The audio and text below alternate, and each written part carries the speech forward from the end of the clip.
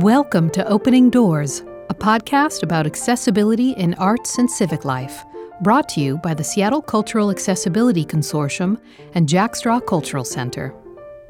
For our second season, we continue to amplify the voices of outstanding individuals with disabilities of all kinds. Here's your host, Elizabeth Ralston, an accessibility consultant and founder of the Seattle Cultural Accessibility Consortium. Hi, I'm here today with Nasreen Al-Khatib, who is an award-winning cinematographer whose work amplifies underrepresented voices.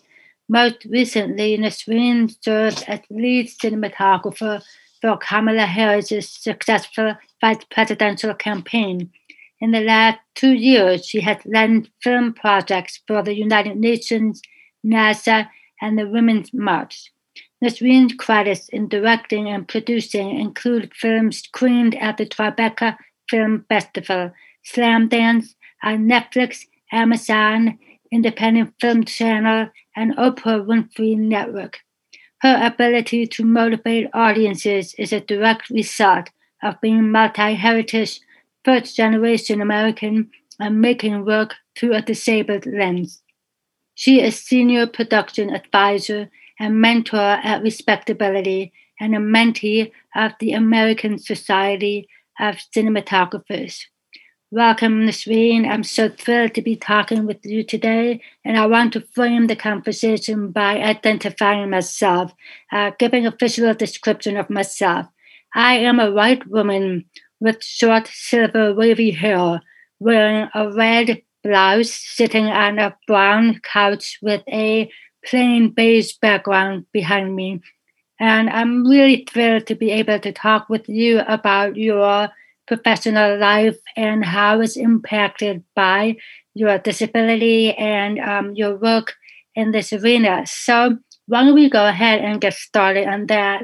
Let me know about how, when you first became disabled, but first talk a little bit about yourself and tell me how, when you first became disabled, the disability community was there for you and how that translated into your professional life. Thank you so much for having me. I feel really grateful to be here just having the conversation. So thank you.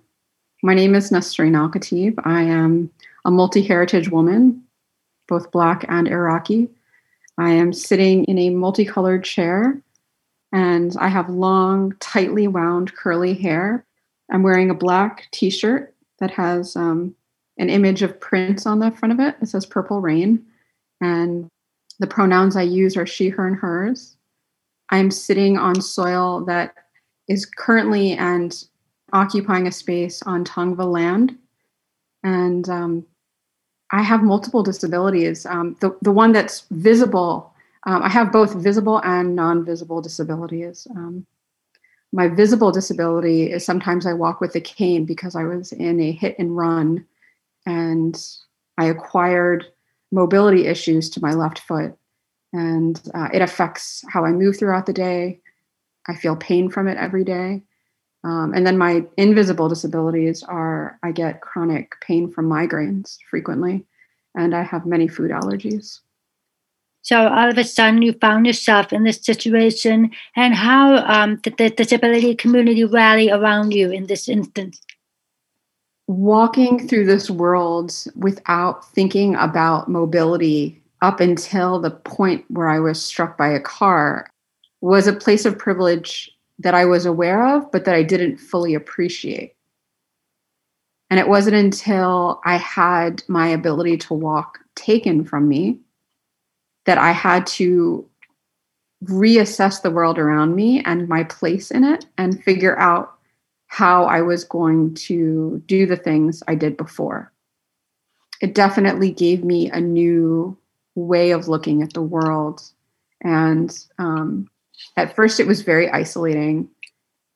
It felt like only things were taken and nothing was given. And it wasn't until a year later that I started to really get comfortable with the idea that, yeah, I'm disabled.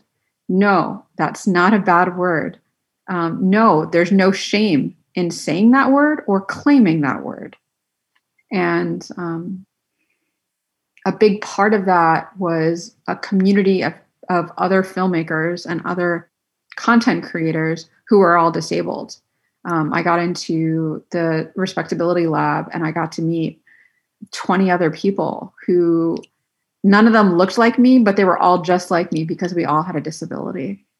And it was awesome because we were able to connect on these multiple levels.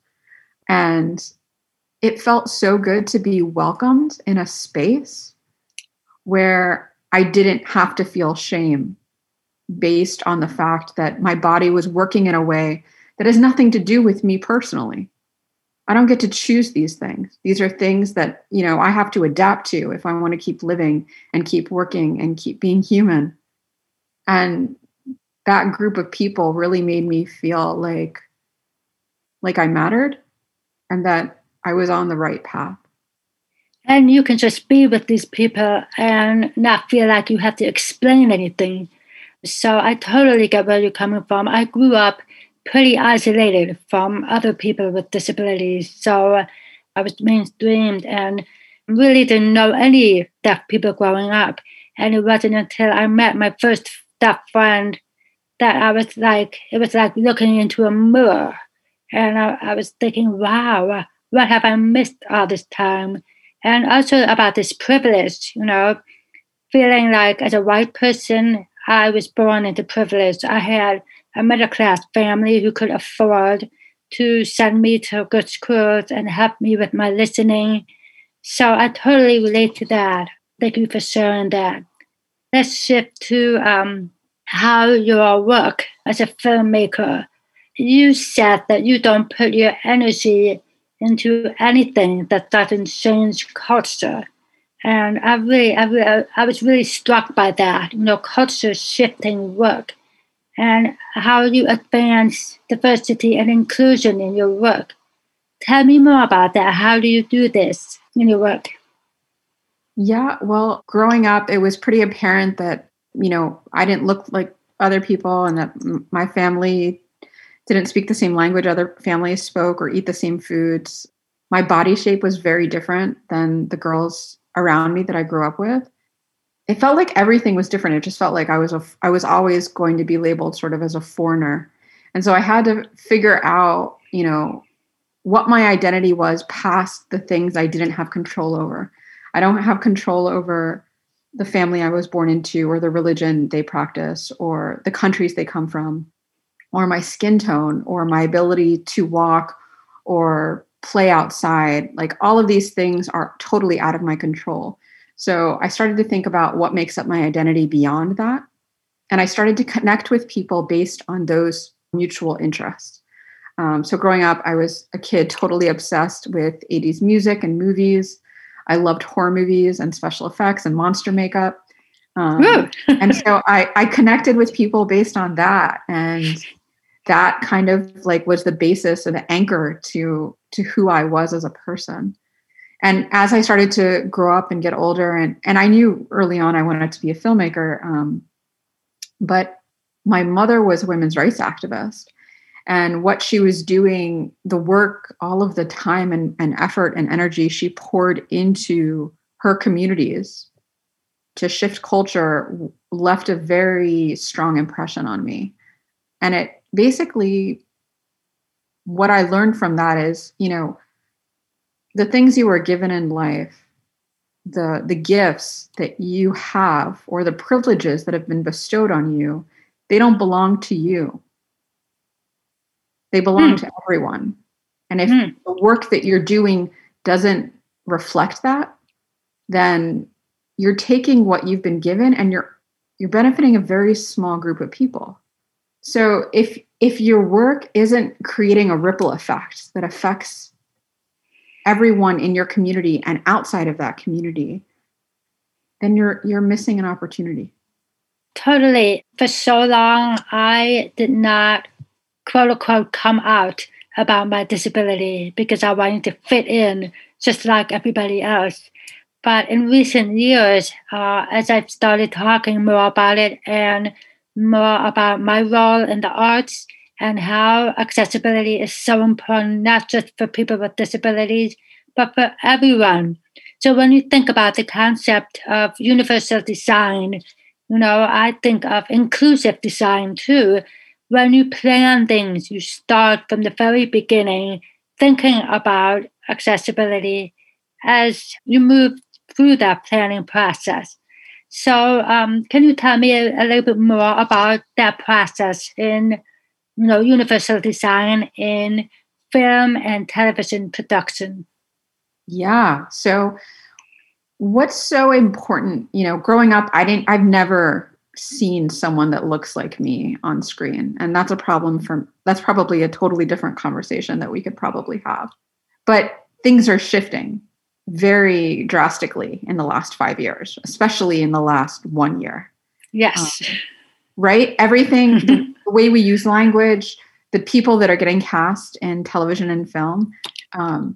Growing up, when I walked into school and I was like the only person of color, it was obvious to me, but it wasn't obvious to my peers. I was always like, everyone here is white. Like, yep. That could be a problem because of X, Y, and Z. So the more we have representation that reflects our actual, like if you're walking down a block anywhere in any city or in any suburb, you're going to see, hopefully, you're going to see all different kinds of people using all different kinds of mobility apparatuses or with different accents or, that with different sexualities or different genders. That has to be mirrored in film and television, especially behind the camera, so that what ends up coming out in front of the camera is reflective of that accuracy. Yes, totally. And I agree. I feel like it's changing ever since the pandemic, especially it's kind of blown things out in the open. And I still feel like we have a long way to go, though. I mean, do you agree? We're not casting actors with disabilities as much as we could be. I mean, the tide is changing, but for me, it feels like it's going at a glacial pace. It is. I would agree with you. I think that the pace is too slow. I think we need to speed it up, and we can speed it up. I think there are certain key people that are trying their best, but we need support, What does that look like, that support? So, as humans, we interact with buildings and places and environments every day. We either walk or roll or cane into like a building, and that building either has stairs, an elevator, or a ramp. If that building doesn't have a ramp or an elevator, you're basically cutting off a huge section of the population and forbidding them from going into the structure.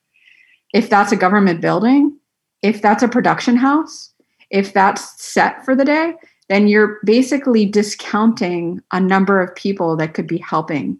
That could be a gaffer, that could be a director, that could be a producer, that could be a grip. So what ends up happening is you're using the same people that you've always used, and it's largely, representative of just one type of person. And that doesn't help anyone. Content is always going to be elevated if it has a diverse voice behind it. Yes, and I think we need to do a better job of making people feel uncomfortable. Don't you think? I mean, if, like you say, if everybody's the same, they're going to be used to the same or voices, so no one's going to be able to get outside the comfort zone, right? And so we need to shake things up, I think. I think so. I mean, I was speaking to another activist, Carice Hill. And they weren't the ones that made this up, but that they continue to use the term because it's accurate. You're either disabled or you're pre-disabled. Yes. Oh my God, that is amazing. At some point in our lives, we're all going to have to adjust how our bodies worked before or never worked before, and adjust to an able-bodied environment. The problem with adjusting to an able-bodied environment is that we're saying one is normal and one is not, which isn't the case. Both are normal. We just have to figure out a way to design buildings, to design production sets, to design schools and government buildings and planes and buses and trains so that whoever wants to access that space is not just able to, but they feel welcomed. When you feel welcomed into a space, you blossom as a person. You're able to have conversations more freely. You're able to bring walls down that you have. I mean, it's not just about like the physicality of accessing a space, but it's also about feeling welcomed in that space, feeling like you belong there.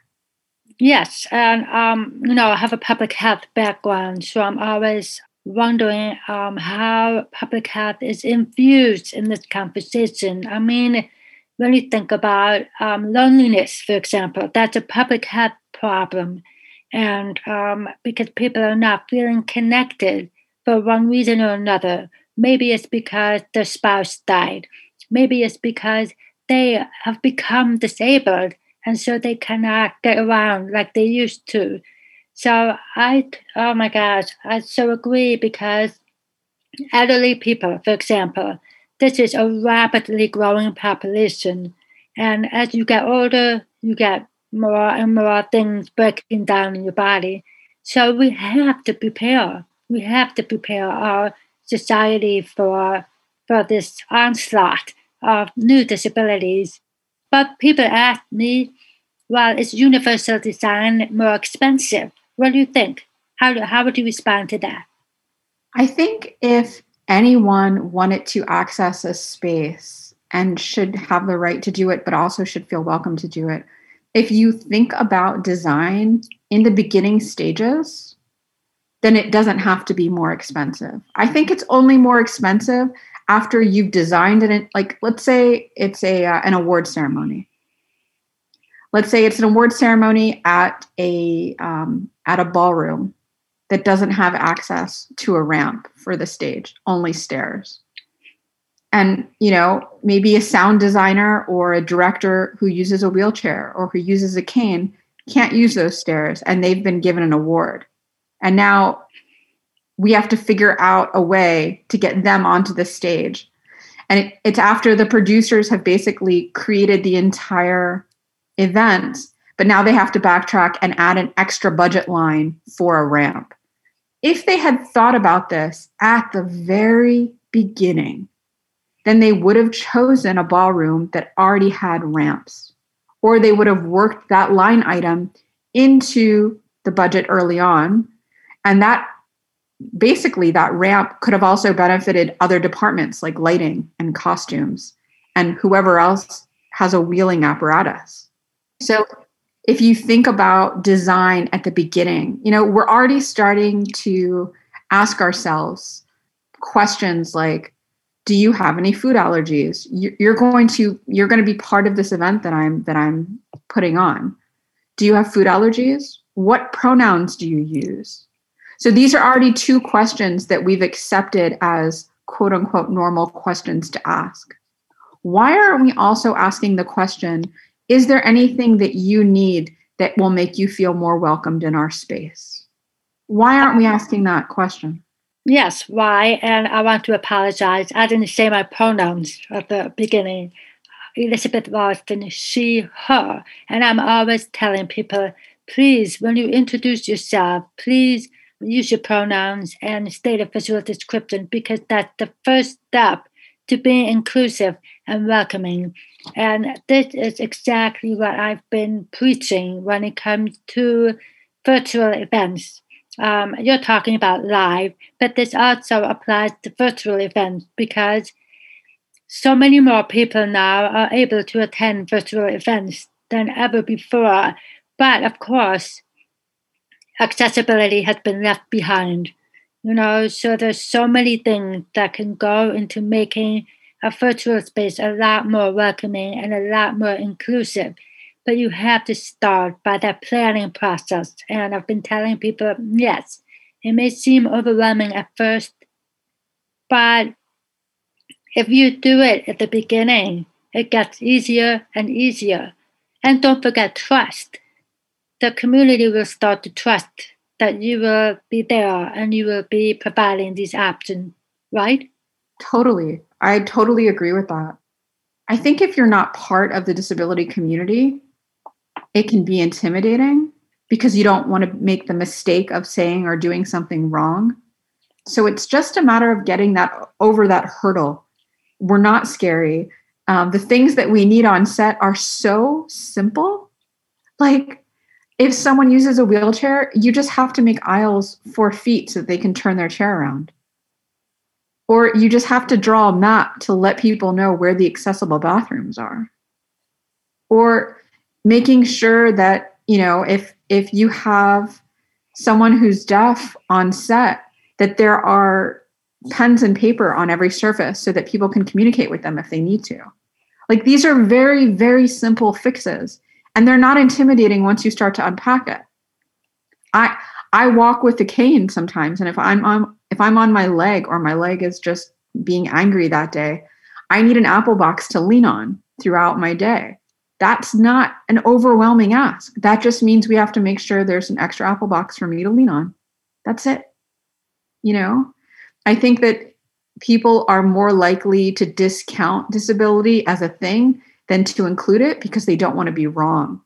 But what that costs them in the long run is $1 trillion, actually, because if you're discounting an entire community of people, which is 20% of our population, I might add, and $1 trillion of the market, according to the Nielsen Company, then you're not only shooting yourself in the foot, no pun intended, financially, but you're also not including us. Like trauma and people who are disabled are so much more interesting than storylines without disability. I agree. I totally agree. I think you took the words out of my mouth because that was my next question about filling that $1 trillion gap. I mean, tell me a little bit more. Let's go just a little bit deeper into that. What is that gap? And how can people with disabilities fill that gap? So, according to Nielsen, sourcing information from the US Department of Labor, consumers of content with disabilities, their families, their friends, their colleagues, that community represents $1 trillion. And right now, I can name maybe 2 or 3 shows on TV that represent that. So there's a gap in our entertainment content in television and film. If you make your lead characters disabled, and especially if you make them disabled and the storyline has nothing to do with that, like just a love story, or they don't have to be a superhero. Like you don't have to make them like this, they don't have to be Batman. They just have to be a regular person. There is a huge group of people who is ready to spend money to consume that content. And you brought up a good point. It's not just them. People don't like to go alone to entertainment. They like to go with people. And so take a senior citizen, for example. If they start to lose their hearing or they start to lose their mobility, they're not going to go. And what have you lost? You've lost their friends, you've lost their partner, you've lost their neighbor, you've lost all the people who could go with them and appreciate them with them. Totally. I mean, if you look at The Sound of Metal, if you look at Peanut Butter Falcon, there is a market. There is definitely a market. I don't care who you are. You want to see yourself represented. You want to know that people care enough to know who you are. And if they do care, there are characters that are being portrayed on film and television that represent us accurately because we were part of that content. We were writers in that writer's room. We were cinematographers behind that lens. We were directors and producers of that content. And so if we get to see ourselves on screen, we get to feel welcomed into all of our communities that we occupy. Nasreen, this has been incredible. And you've hit on all the points that I wanted to hit on. So thank you so much. And I wish we had another half an hour to unpack things like The Sound of Metal, because that was an incredible movie. And I have so many thoughts about it. And I'm sure you do too. But I think what you've shared today has been incredible. And I really appreciate your time in talking about universal design and planning, and how people with disabilities really can close that gap, that $1 trillion gap. So thank you so much for your time. Oh my God, thank you for having me. I always want to talk about this kind of stuff, especially people that represent groups in our society that basically need a higher place and a higher voice in our society. So anytime you want to talk about this, I'm around. Thank you so much. Opening Doors is produced by the Seattle Cultural Accessibility Consortium and Jack Straw Cultural Center. This podcast was made possible by the Seattle Office of Arts and Culture, the Washington State Arts Commission, the National Endowment for the Arts, and individual donors, with in-kind support from Jack Straw Cultural Center, Sound Theater Company, Jennifer Rice Communications, and the Seattle Cultural Accessibility Consortium Steering Committee. Music performed by William Chapman Yaho, produced through the Jack Straw Artist Support Program. The mission of the Seattle Cultural Accessibility Consortium is to connect arts and cultural organizations with the information and resources to improve accessibility for people of all abilities. SCAC's fiscal sponsor is Shunpike. To learn more, go to seattlecac.org. Jack Straw Cultural Center, producer of the Blind Youth Audio Project since 1997, is committed to keeping art, culture, and heritage vital through sound. You can learn more at jackstraw.org. Join us for our next episode, featuring an interview with Elsa Hunasan, an award-winning deafblind writer and editor. I think it's hard being different, especially in high school. But I think what I would tell teenagers specifically, and also just adults who are struggling with it, is that being kind to yourself is one of the most important things that we can do as people. That, kindness to yourself includes accepting who you are and what your body is capable of. Hear the whole interview on the next episode of Opening Doors, available at soundcloud.com/openingdoorspod and wherever you get your podcasts. Thanks for listening.